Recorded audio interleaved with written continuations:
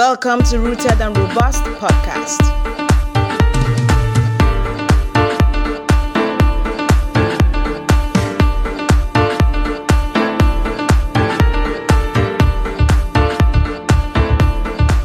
Hello, beautiful people. How are you guys doing? It's another week, and of course, it's another episode of Rooted and Robust Podcast. My name is Ozioma Anyoji, and you know how I do it on the show. I always have a guest, and we always have an amazing time discussing something that will benefit you, something that will either inspire you, inform, or educate you. And today, I want to look at money timeline. And I have a guest on the show. Yes, I have a guest on the show. He is Denuborn. Welcome, Denu. First of all, welcome on the show. But I would like you to tell us the meaning of your name. I just want to start from there today, really. Yeah, thank you so much for having me on the show, Ozioma. I really appreciate the invite. I do not take it for granted. So, the meaning of my name, Denuborn, it is a very, very wonderful name. Mm-hmm. And Denu is Yoruba for something that goes down deep. Deep. Oh, okay. Yeah. Oh, Denu. Oh, Yeah. Wow. Wow. Yeah, Okay. like it went down deep. It goes to the depth. That's like rooted, right? Rooted. Oh. Something that is rooted. So that is actually when you decide to separate the name from the full back name it came from. That is the origin. So the name has an origin. My back name is actually Oluwaferunmi Denu Favour Ogunbono. Oh, so you decided to make it easy for some of us. So I get.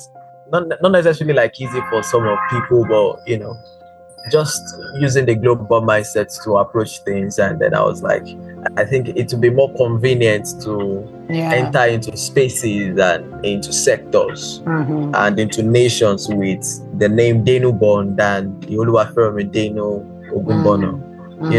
That is a whole long name for people to try to memorize. But I mean, Denuborn is something that is easy, very, very easy and straightforward, straight to the point, and also catchy. Mm-hmm. It is. It's catchy, really. Okay. All right. So now that we've gotten the name out of the way, so let's get into you. Your profile is quite long, but I want you to quickly just tell us who Denu is, and let's get started from there. I'm a 21-year-old business magnate, uprising founder and chairman of two companies, Goloko Diaries, a media and publishing company, and as well as Denu Cycle Limited, a financial accountability company that is also practically sponsoring the movement Denu's Money Cycle.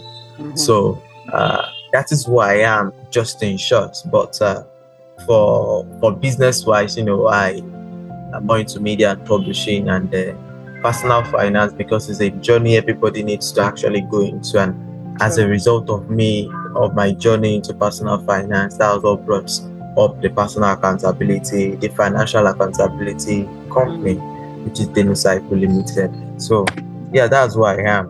Wow, awesome. I believe you talk money all the time, so it's no big deal when talking about money on the show today already. So I want to look at money timeline. Now, one of the things that whenever question about money comes up, people want to make more money. Everybody just wants to make more money, right? So, but today we want to look at not just earning, but also how do you manage the expectations of both your earnings, and especially when it's not coming as planned. But then I want to go from this conversation is going to affect two different kinds of people, right? The people that are already earning and those who intend to begin to earn. Looking at these two categories of people, what would be your advice to someone beginning of the year trying to plan their financial journey through the year? What is the first thing they should begin to do? So which of the set of people first? Is it the people who are already earning or people who want to be? Whichever one that you begin with. So personal finance is something that they didn't actually teach us in school. Mm-hmm. So I'm a graduate of architecture, by the way, and I read architecture in school. So when I came out of school and then I started making small money, the first thing that got me, and the reason I actually got started on the journey of personal finance, though I've been reading a lot of books on financial accountability and more, I didn't get started on the journey until later. I started making a little bit of, I started making a number of money, considerable online, especially via LinkedIn, and it was really interesting. It was getting interesting, and I was spending them. There was no savings. I was just spending as I made. And I had my sister always asking me for money for data and the likes of it. And yes, who doesn't send their sister money? I mean, it's just part of the normal thing. Yeah. So it struck me, though my mommy always complained that I lacked money management skills. And me, I'm like, wait, I'm literally spending on things that are needed, that are needed, that are necessary for me, that I'm not wasting more than you get. So it struck me when in January or February 2022, I discovered that my sister had about 50,000 naira in her savings. And then just about a day back, she still collected, I think, 2,000 naira from my hand for data. And, the 2,000 naira, it should not have been a problem if I had 100K in my bank account then. But that 2,000 naira was out of the 5,000 naira that I probably had as my last. So that kind of stuff. And I was like, wait, what's this? So I did actually approach her. I was like, wow, you have 50,000 and you spend so wow. And you've been keeping it for a long time. So the first thing for anybody that is earning, or whether you are not earning, you want to start earning, understand that you have to actually save. You have to save. You have to save. And then, I've been reading books before then, and one of the books I was privileged to read, and I think I've read this book 5 times over now, The Richest Man in Babylon. Yeah. So in the book, it now went from just saying, save for the rainy day or what have you, so making you understand that as a person, the foundation of your financial supremacy, whether you're a Christian, whether you're a believer, whether you're a Muslim, the God you're serving, and for me, the God I serve is Jesus, God through Jesus Christ, and you have to really prioritize your tithing. So not in mind, every single money you earn, the tithing has to be, you could call it investment savings, but the point is, it is called start your purse to fatten, because of all the money you earn, the money you truly earn for yourself is the money that helps you to provide more money. In the days of old, people had servants and slaves that worked for them, and then that reproduced for them, and then that was how they really judged who was rich and who was not. Yeah. So if in all your earnings you are not earning money that is capable of making you more money, now I'm not talking about enslaving that you are earning more money, or you are increasing the number of money you can earn, maybe in your skill or whatever. I'm not talking about that. I mean, you earn money, and out of that money you earn, you set money aside so that money can eventually help you reproduce more money without you having to work again. That is, you're making money your slave. Yeah. You've not started with making money yet. So reading The Richest Man in Babylon, it helps you establish that the next thing after your tithes is to make sure you save a 10%, a tenth of every single thing you earn, of every single income you make. You save a 10% and set it aside for investments. Yeah. Or for opportunities to key that money into to help you make more money. Then the next thing to now do is also to save for the rainy day. To save for the rainy day. And for me, I just decided that, okay, that is another 10%. So practically now that was how we formulated the Gospel Retreat at DMC, which we call the 10-10-10-70 principle. 10% of all the money I earn, I pay to God as tithe, because God is the author and finisher of my wealth, and it is He who gives me the power to get wealth. The next 10% of every single thing I earn, I save towards investments, the seed to which my tree of wealth shall grow.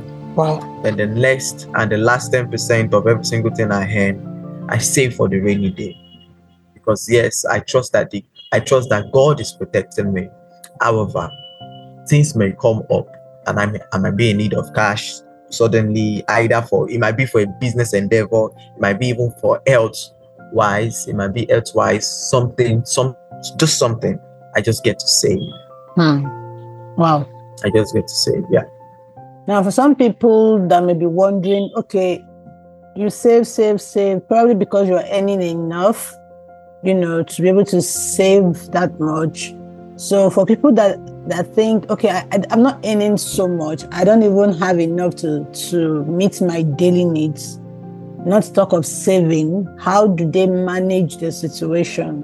Because, that's where managing expectation comes into play. You're not earning enough, or you're not earning as much as you want to. So how do you manage to, be able to save for the rainy day like you mentioned? Well, number one, you have 3 concentric cycles, and then we have God as the core, value as the next thing, and then money. But for this general secular mind, we can just say, we have value as the core, then money. All right. The point I'm trying to raise is that at the end of the day, money, for example, you're in Nigeria, obviously, and then you could see what is currently happening with the cash policy and the likes of it.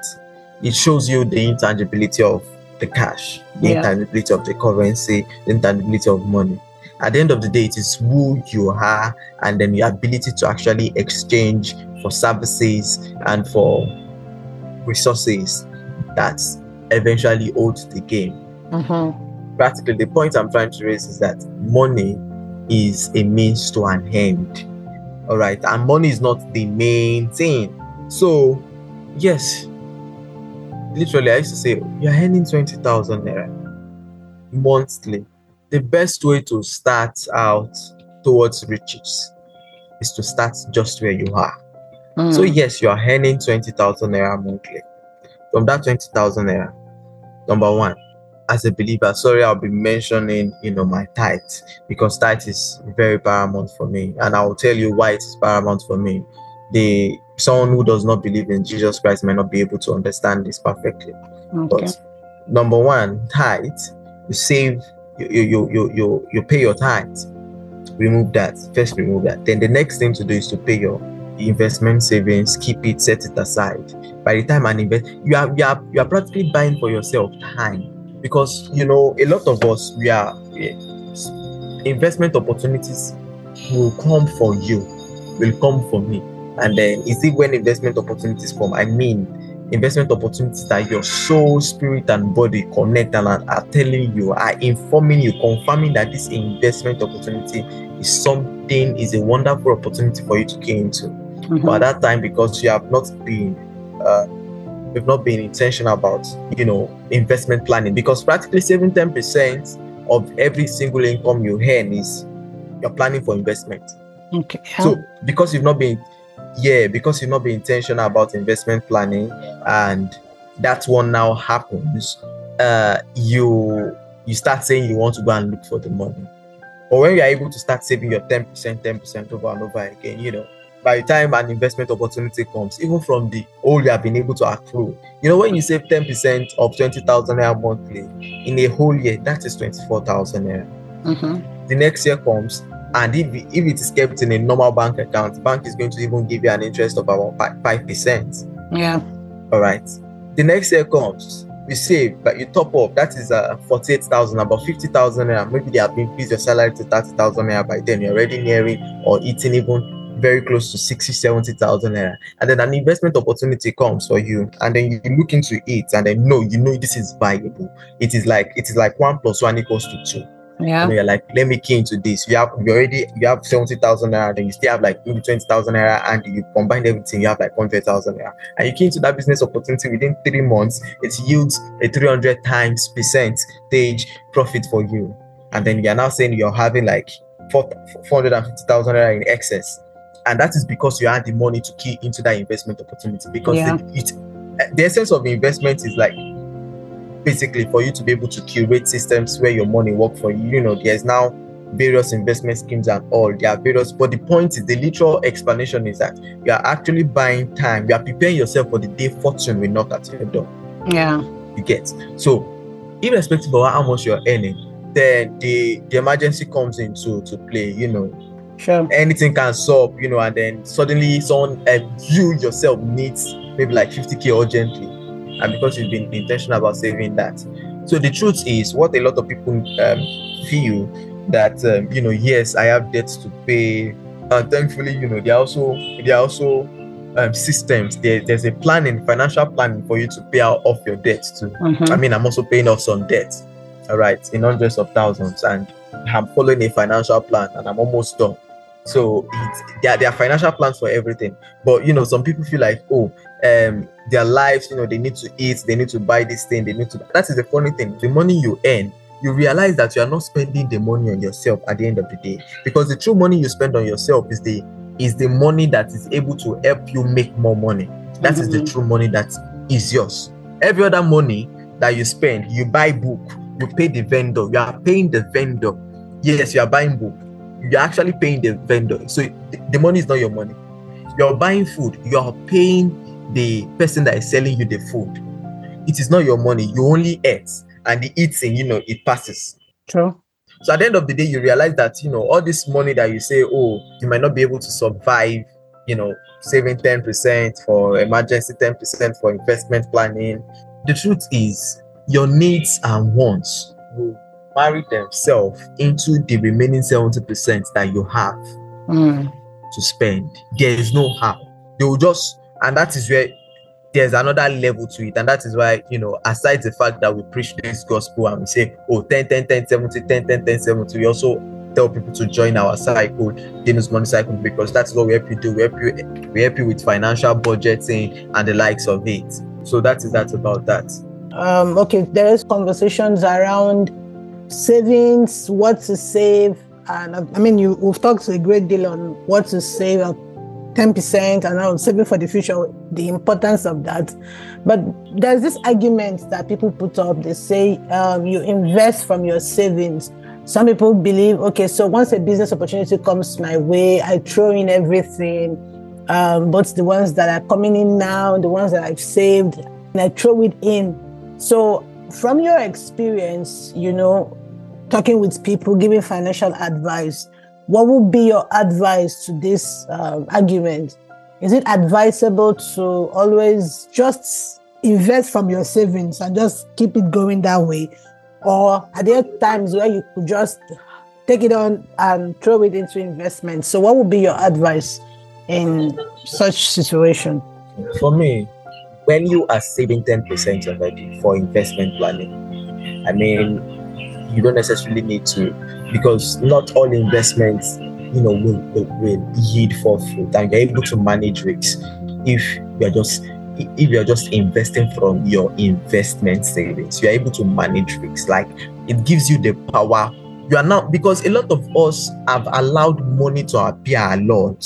So, for example, this 10, 10, 10, 10, 70 principle, number one, helps you take control over the way you get to lose money and your mental health, practically. Because if your hope is resting upon the money you're earning, so you're earning 150,000 a monthly, and then you're saving 10% every month, and then eventually you keep all the 10% you've been saving from the 150,000 for the purpose you've been saving that money for, the purpose of investment. It is different from your emergency savings. And then you keep that money, all of the investment savings, into an investment scheme, and that investment scheme goes sour, and it turns out bad, and then you lose more money. Number one, you've already developed the culture of being an investor who is always planning to make investments. So that one, because it is just 10% of your total net worth, your total, it's 10% of the value you bring to the table. You're like, okay, you just continue saving your 10% for investment. You'll be like, okay, we'll make better decisions in the next time. Something like that. I don't know if you're copying. Yeah. So that is how we work. So number one, really, if you're saving 10% already, except I don't see the reason why you want to go beyond the 10% to invest more, because the 10% already helps you to minimize risks. It already helps you to it already helps you with a particular risk level, right?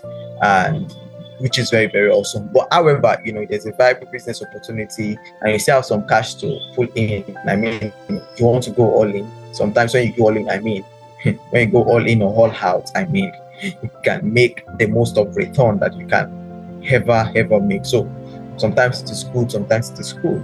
But when you have already 10% in plan for your investment, always from every single money you earn, it is easier to make investment decisions than when you're just banking on your general savings to make investment decisions. Yeah. I mean, there's a whole lot. You want to buy a car, you want to rent the apartment, but I mean, this other 10%, the purpose is just for investment. It's not for you to buy car or house or anything initially. It's just for you to invest, and an investment opportunity is coming. An investment opportunity comes before you. The only thought you are thinking about is what is the return, what is the viability of the investment. You're not thinking that you still want to buy a house, because this is not the purpose for that money. Yeah. You get, so it's a different thing. Wow. Before we wrap it all up, so quickly tell us about Dennis Money Circle and what you guys do there. And if anyone wants to join, how do they get in touch with you? Okay, Dennis Money Cycle, you can check us out on LinkedIn. What we'll do is just pretty simple. You just take in, we call ourselves investors, we call our members investors. It's a closed cycle, all right? And you are going to become a cycle where, you get to mention out there that you're a member investor with Dennis Money Cycle, and people look at you and be like, they respect you, because that is what we're building. We are building high profile businesses. We are building people who are very, very top performers in their personal lives, such that it translates into their financials. All right. So practically what we'll do at Dennis Money Cycle is that we're taking your financial supremacy on a journey. Of course, all of this information and more on your website, right? So yeah. Our website, dennismoneycycle.com or dmc.com.ng. Okay, so yeah. So anybody can, of course, just hop on and read all about it and get in touch with you. And they should check us out on LinkedIn. LinkedIn is our space, because LinkedIn is what built us. So LinkedIn is where they will get to learn more information about us. Though I think we are entering into the other social media gradually, but mainly LinkedIn for now.